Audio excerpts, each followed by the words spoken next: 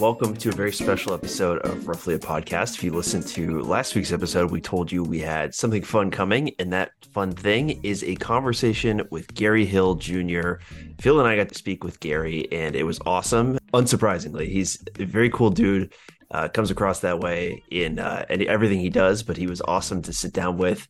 We talked to him about the Mariners season, obviously got into specifics with Julio and the pitching staff and what this team has done well in kind of this new era to get to the point that they are. Talked a little bit about Gary's career, his relationship with Aaron Goldsmith. Really, really great conversation, and Mariners fans are lucky to have Gary along with the rest of the Mariners broadcasting team. If you like what you heard, you can give us a 5-star rating, subscribe, follow, all that good stuff. Gary mentioned his favorite nonprofit at the end. Would love any donations you can give to Treehouse. And if you would like some of Seattle's best coffee, you can go to elmcoffeeroasters.com. Use promo code ROUGHLY to get 25% off your first order of the best coffee money can buy. All right, here's Gary.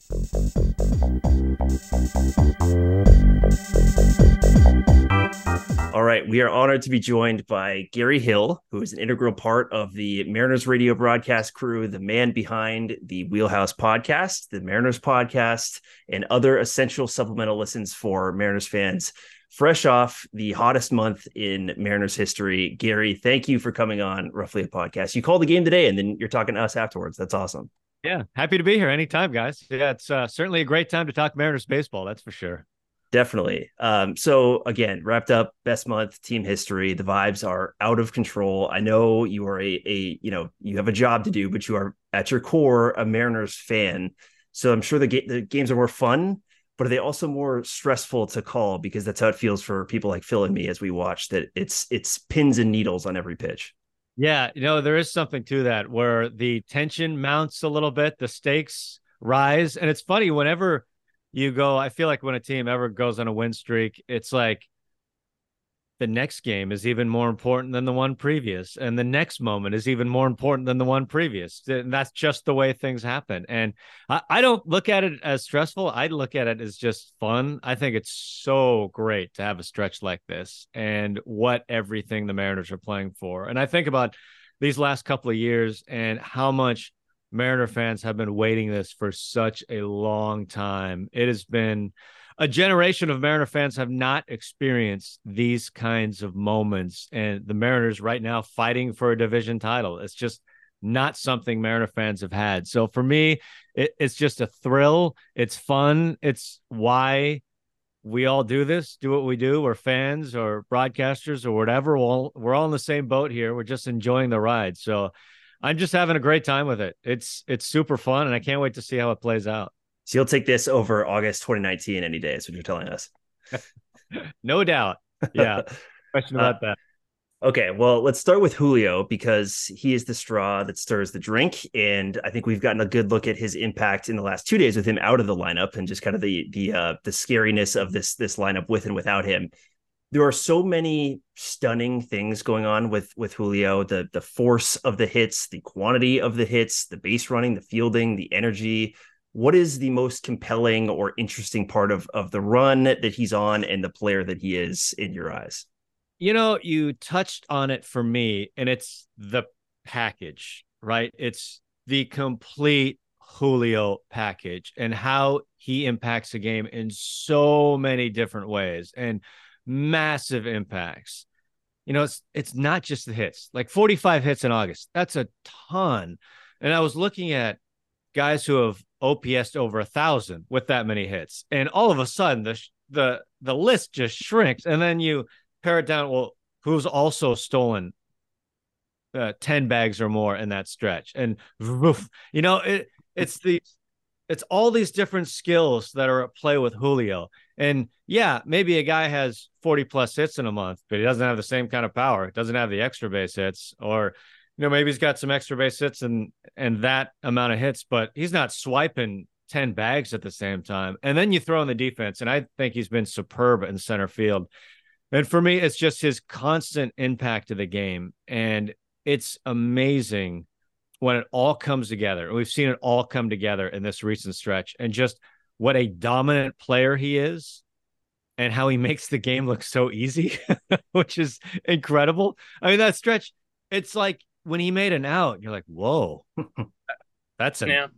they got him out. Like maybe they should keep the ball because they got Julio out. That's a big deal. But it has been so fun to watch. And bigger picture, I grew up with Ken Griffey Jr. here, and I thought I was so lucky. I was so fortunate that I got a chance to who I thought was the greatest player I'd ever seen.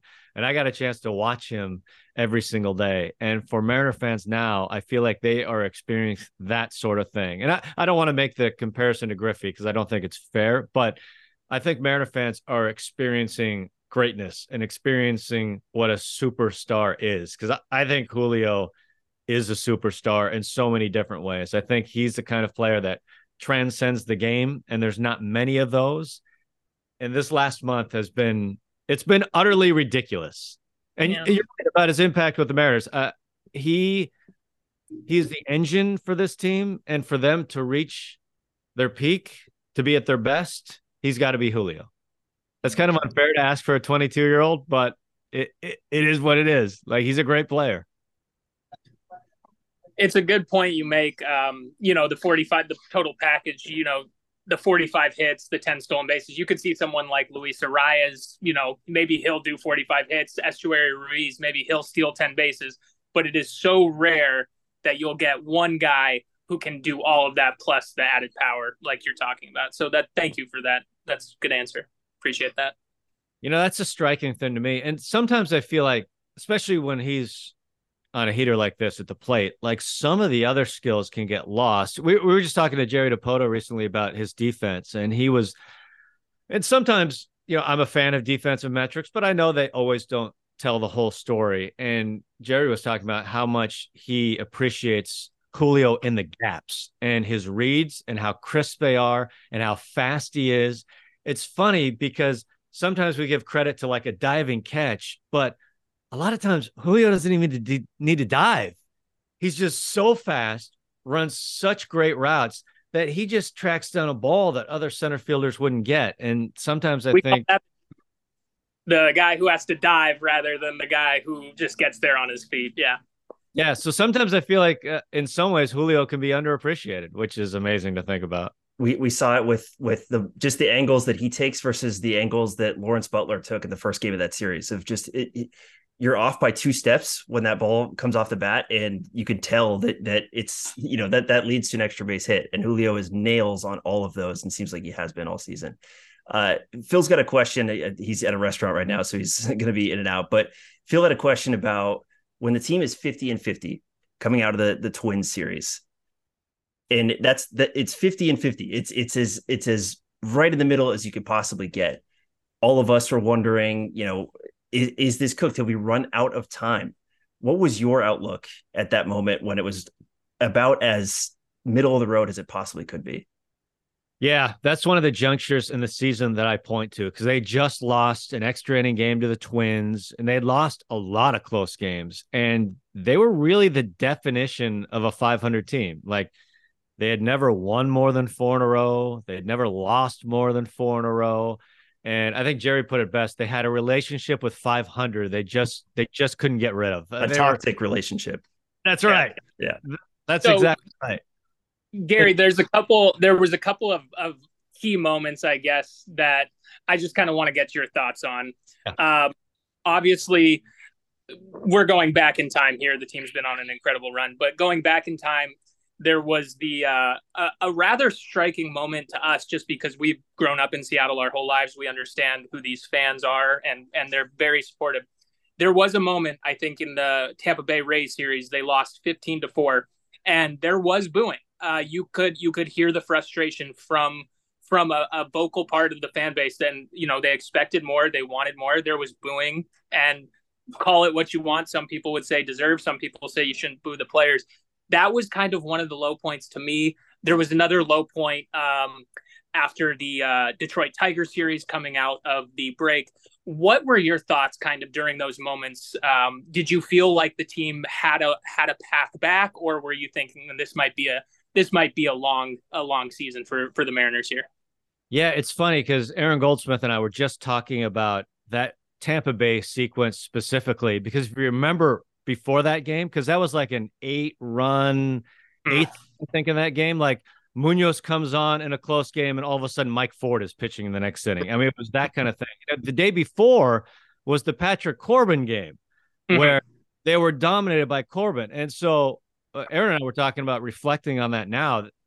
That was rock bottom of the season.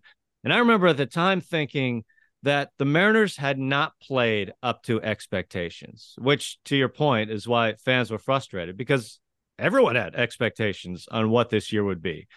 Fans had expectations. We had expectations. The players certainly had expectations. We guys talking to us, we're talking about World Series and making a big run. So I think everyone had those expectations. And so there was frustration that it wasn't happening. I always thought it was in there. Now, I can't say I saw this run coming, because this has been an all-time ridiculous run. I thought they could put it together and play well for an extended period. But in terms of running out of time, I also thought that some other teams would have to slow down too, because I always thought the hardest part about this whole thing, it wasn't the games back. I thought they could get the games back. It was the amount of teams in front of them. Because at the time you're talking about, remember, like the Angels were in front of them and the Yankees were in front of them. It's hard to think about now, but that was the case. And the Red Sox were there, and you had the Astros and the Blue Jays, like all these teams in the mix.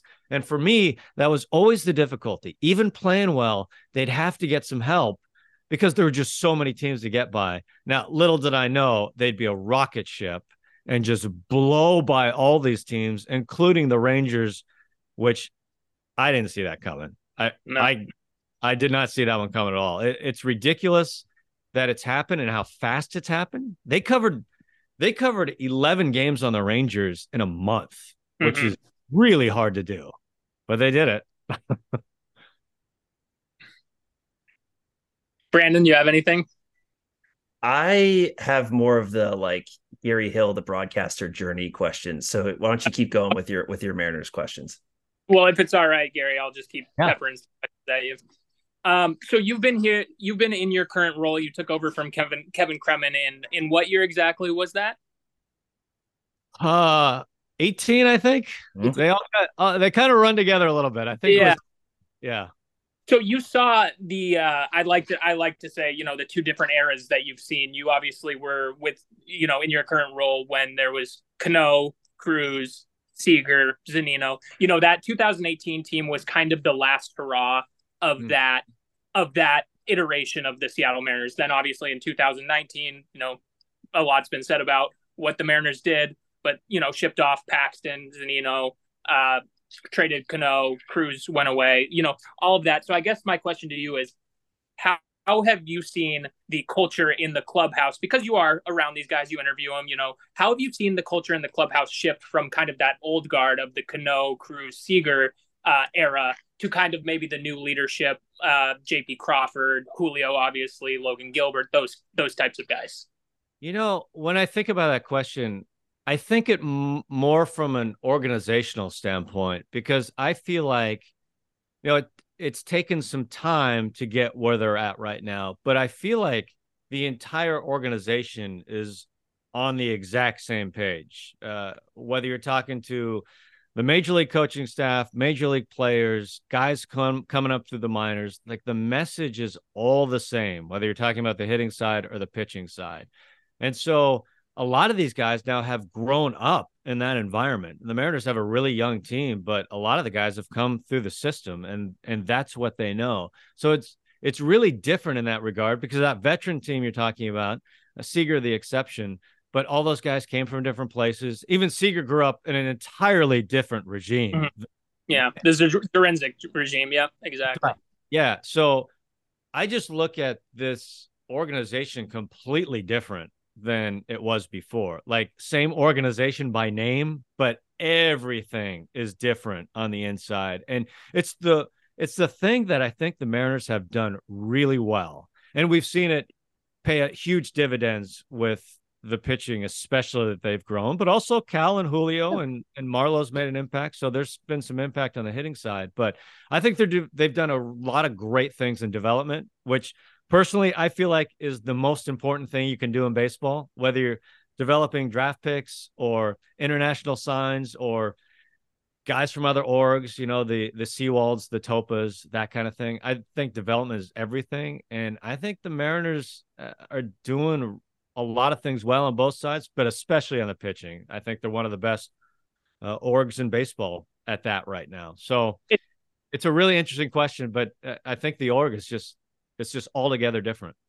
It's something that's good to keep in mind, especially for our listeners. We talk about a lot. It's easy to kind of want to take the shortcut and fast track and just, do kind of, I don't want to use this as a pejorative, but go the Rangers route, right? Where it's throw a bunch of money really quickly and try and bridge that gap to your wave of prospects, whatever the Rangers are trying to do. The jury's still out on that. But I think there is something to be said for, as you mentioned, really trying to develop a core and a philosophy and a culture that comes from seeing these guys oftentimes from the time they're 16, 17 years old, all the way up through the system. So thank you for that. And just last question I got for you here, and then I'll let Brandon talk.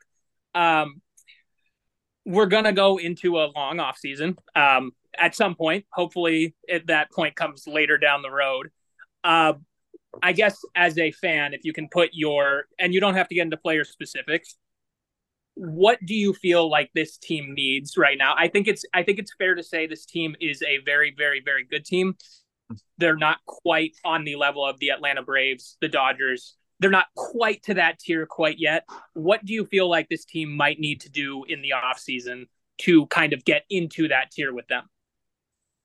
Yeah, it's interesting. I haven't thought about the offseason much yet, but thinking about where they're at, I think you feel good about a lot of different things. I think they have a really good core to build around, both offensively, but especially on the pitching side. I think the moving forward with this rotation is pretty exciting. I think they're going to need more offensive punch, I think is the simple way to answer that. Where that comes from, I think becomes more challenging, honestly, because you look at the free agent class, for example, and there's not going to be a lot of help there. Outside of Ohtani, obviously. Right, I mean, yeah. That's the obvious one. Outside of that, his future is up in the air. We don't know if he's going to elect Tommy John next year, what that's going to mean for him hitting. So even with Ohtani, who is the crown jewel of the offseason, there is still a fair amount of baggage that even comes with the acquisition of an Ohtani. You have Teoscar who's leaving, so they're or potentially leaving. So you have, I think, a few considerations there. Yeah, so I think the short answer, the obvious answer is more offense. Now, if you get more specific on, okay, how do you do that? I think that becomes more challenging. Right. I think it's going to be big off season for the trade market. I think just given everything else that all those other factors and even the Ohtani of it all is just going to make it a lot harder to acquire players by anything but trade. So we shall see come hopefully mid-November when we start thinking about those things again.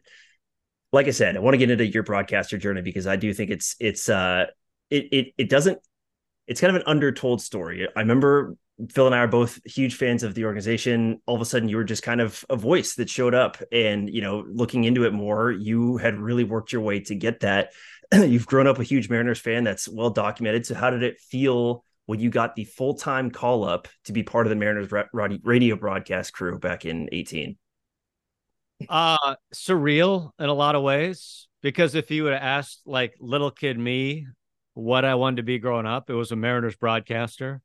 And then as I got older and graduated from high school, I had given up that dream before it had started because I felt like I was pretty realistic on, hey, my whole life there's been two Mariners broadcasters. What are the chances that I'm going to end up one of them? And it was, I'll remember this forever. I was going to school in Boston at the time, and I was in the library. There was a giant snowstorm, and it was like a lightning strike. It was like, giving up a dream just because it's not practical, I think is not smart. So I decided at that point I was going to transfer back to Washington State. I'm going to go after it, see what happens. And it was a long climb. And with the Mariners stuff, it had started several years previously, it's just kind of like a random weekend fill-in for pregame, postgame show. And then it ended up being a little more, and then it was a steady thing, and then I was filling for Kevin, and filling in play-by-play. It was just these little steps along the way until 18. But I think about it all the time because I'm reminded of it all the time. Like whenever I see Ken Griffey Jr. around or Edgar Martinez around, the guys I watched when I was a kid that I talk to and see randomly. There are moments I was like, this is you being around it. You kind of get used to it. You spend time with the players and coaches, and it's part of the job. But then there are other moments that happen. It's like, wow, I can't believe that this whole thing has come together the way it has. Because, I would say my journey is fairly unlikely one and not usual compared to a lot of people in this industry. And I've had chances to go other places and do other things and pretty good offers other places, but my heart has always been home. It's always been in Seattle. This is always where I've wanted to be. And I feel like I've been incredibly lucky that I've been able to do this. And especially right now, it's such a fun and great time. Speaking of guys who have had unusual journeys in broadcasting and had other offers to do other things, Aaron Goldsmith. And when he announced that he was returning to Seattle last year, that was a very it wasn't quite Ohtani levels, but that was like a huge, it was as if we had signed a huge free agent because of how much he and his voice mean to this fan base. When he announced that he was coming back, there's a story where a quote from him that says that you are as close to a brother as he's ever had. Two questions. What was your reaction when Aaron decided to return to Seattle and stay? And the second question, does that mean that you guys are constantly fighting and you have to be separated by somebody? Because that's what my brother's relationship and I is. That's great. No, I was thrilled that he ended up staying. And, we talked quite a bit during that process as it was playing out for him. And it would have been a huge loss for me personally. I love being around him. We eat together more often than we eat with our families during the course of the season. We see each other every single day, and I truly enjoy spending all the time we do with him. And also, I thought it would have been a huge loss for Mariners fans because I think Aaron Goldsmith is phenomenal at what he does. And I think Mariner fans really benefit from his knowledge and his work ethic and him being curious about the game. I find it so fun to be living in this time as a baseball fan and as a Mariners fan, because I feel like we know more about baseball and are finding out more and can explore more than we've ever been able to. And being curious, I think, for a broadcaster, probably the most important skill. Just wondering about how does that work, or why are they doing that, or why does that fastball work against right-handed hitters? Whatever it is. And I think it benefits the listener when it comes to that. We don't do a lot of fighting. We get along really well, as it turns out. And we kind of see baseball the same way. And we think about it the same way. And we're constantly having conversations about it. He has made me so much of a better broadcaster, first of all, but also someone who watches the game just through our conversations. So said you see baseball the same way. This is something me and Brandon talk about because I think me and him see baseball the same way a lot too. What I guess to you, what does that mean, seeing baseball the same way from an analytics perspective, or just kind of like the story that baseball tells? What does that mean when you say you see the game the same way? Yeah, it's kind of all encompassing, I guess, because we think about baseball and we talk about baseball from a couple different perspectives. Like we talk about it, how it works on the field. We talk about it from the broadcaster's perspective and how we relate it to the listeners, because we think that is obviously super important to what we do, especially in the analytics age, because we're always thinking about, okay, how does this relate to the listener? Yeah, how do we relate this to the listener? How do we really tell people what's going on and make it easy to absorb if you're like just driving around in your car, you're on your couch at home? Those are the kind of things we're always thinking about and talking about. And we both just love the game, first of all. and we love all the information that comes with it. And we're both super fortunate. I know we both feel this way, that we have access. Like when we have questions about something, we can call up Justin Hollander and he'll answer the question for us. We're You so literally have a podcast with the GM. So I know, yes. I know. Yeah, believe me, I do not take that for granted. Like I talked to Johnny Smith a couple days ago, and it's like I just can have a 30-minute conversation with the analytics guru for the Mariners. Like all these smart people, I feel like I'm no smarter than anyone else. I just feel like I am fortunate that I can ask really smart people good questions and they can give me the answers. So I feel really lucky in that regard. Yeah, I think the curiosity shows in both you and Aaron's calls, and I think you both have. And if I'm going to say this name, and you are here, you're gonna blush. And if Aaron heard this, he'd probably blush. But I remember hearing somebody talk about Vince Scully, of how Vince Scully had this trait to start and stop his stories perfectly. They would always just wrap up right as the third out was coming, or he just had a gift for fitting things into the time. And I think you both have that. And you, Aaron, Dave, that whole crew is just so fun to listen to. So thank you for all that you do, both on the radio and then also in all the podcasts and all the kind of supplemental stuff, because it gives us a lot to work with as fans, and we love it. I appreciate that. Thank you. Yeah, Scully is always great at that. That's always the key. And it's Kevin Kremen, that probably the greatest thing I learned from Kevin Kremen, who I feel has done the most to make me better as a broadcaster. But he always said his number one advice: don't miss the pitch.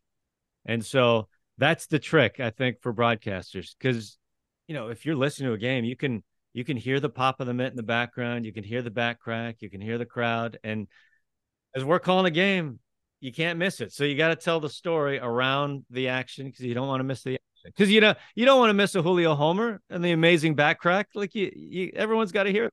So yeah. Well said. Well said. Well, last question here. The name of this podcast is Roughly a Podcast.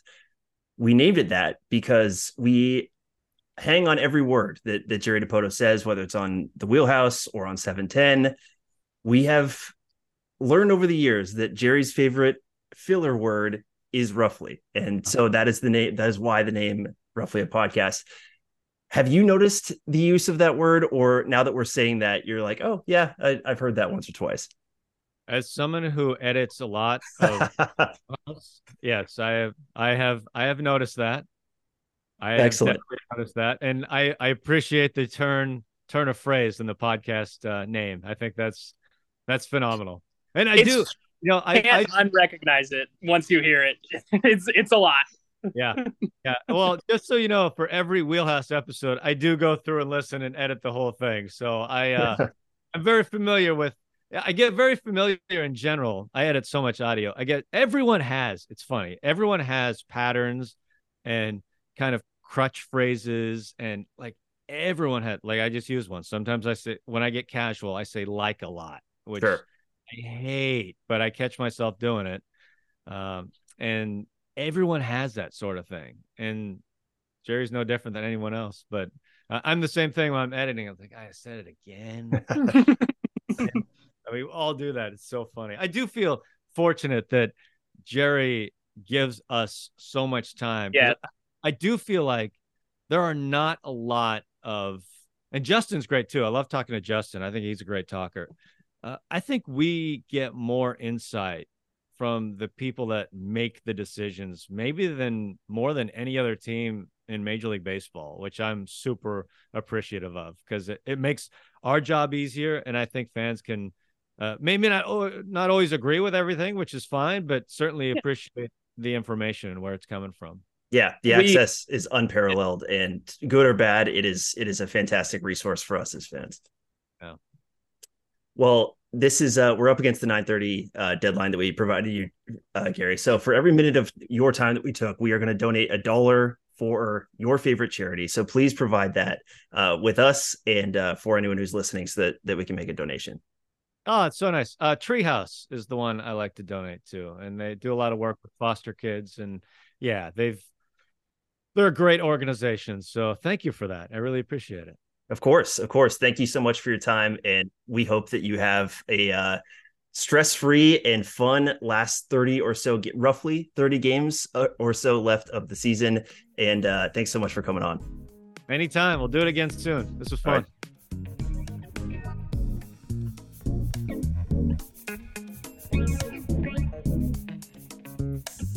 One more thing for you, buddy.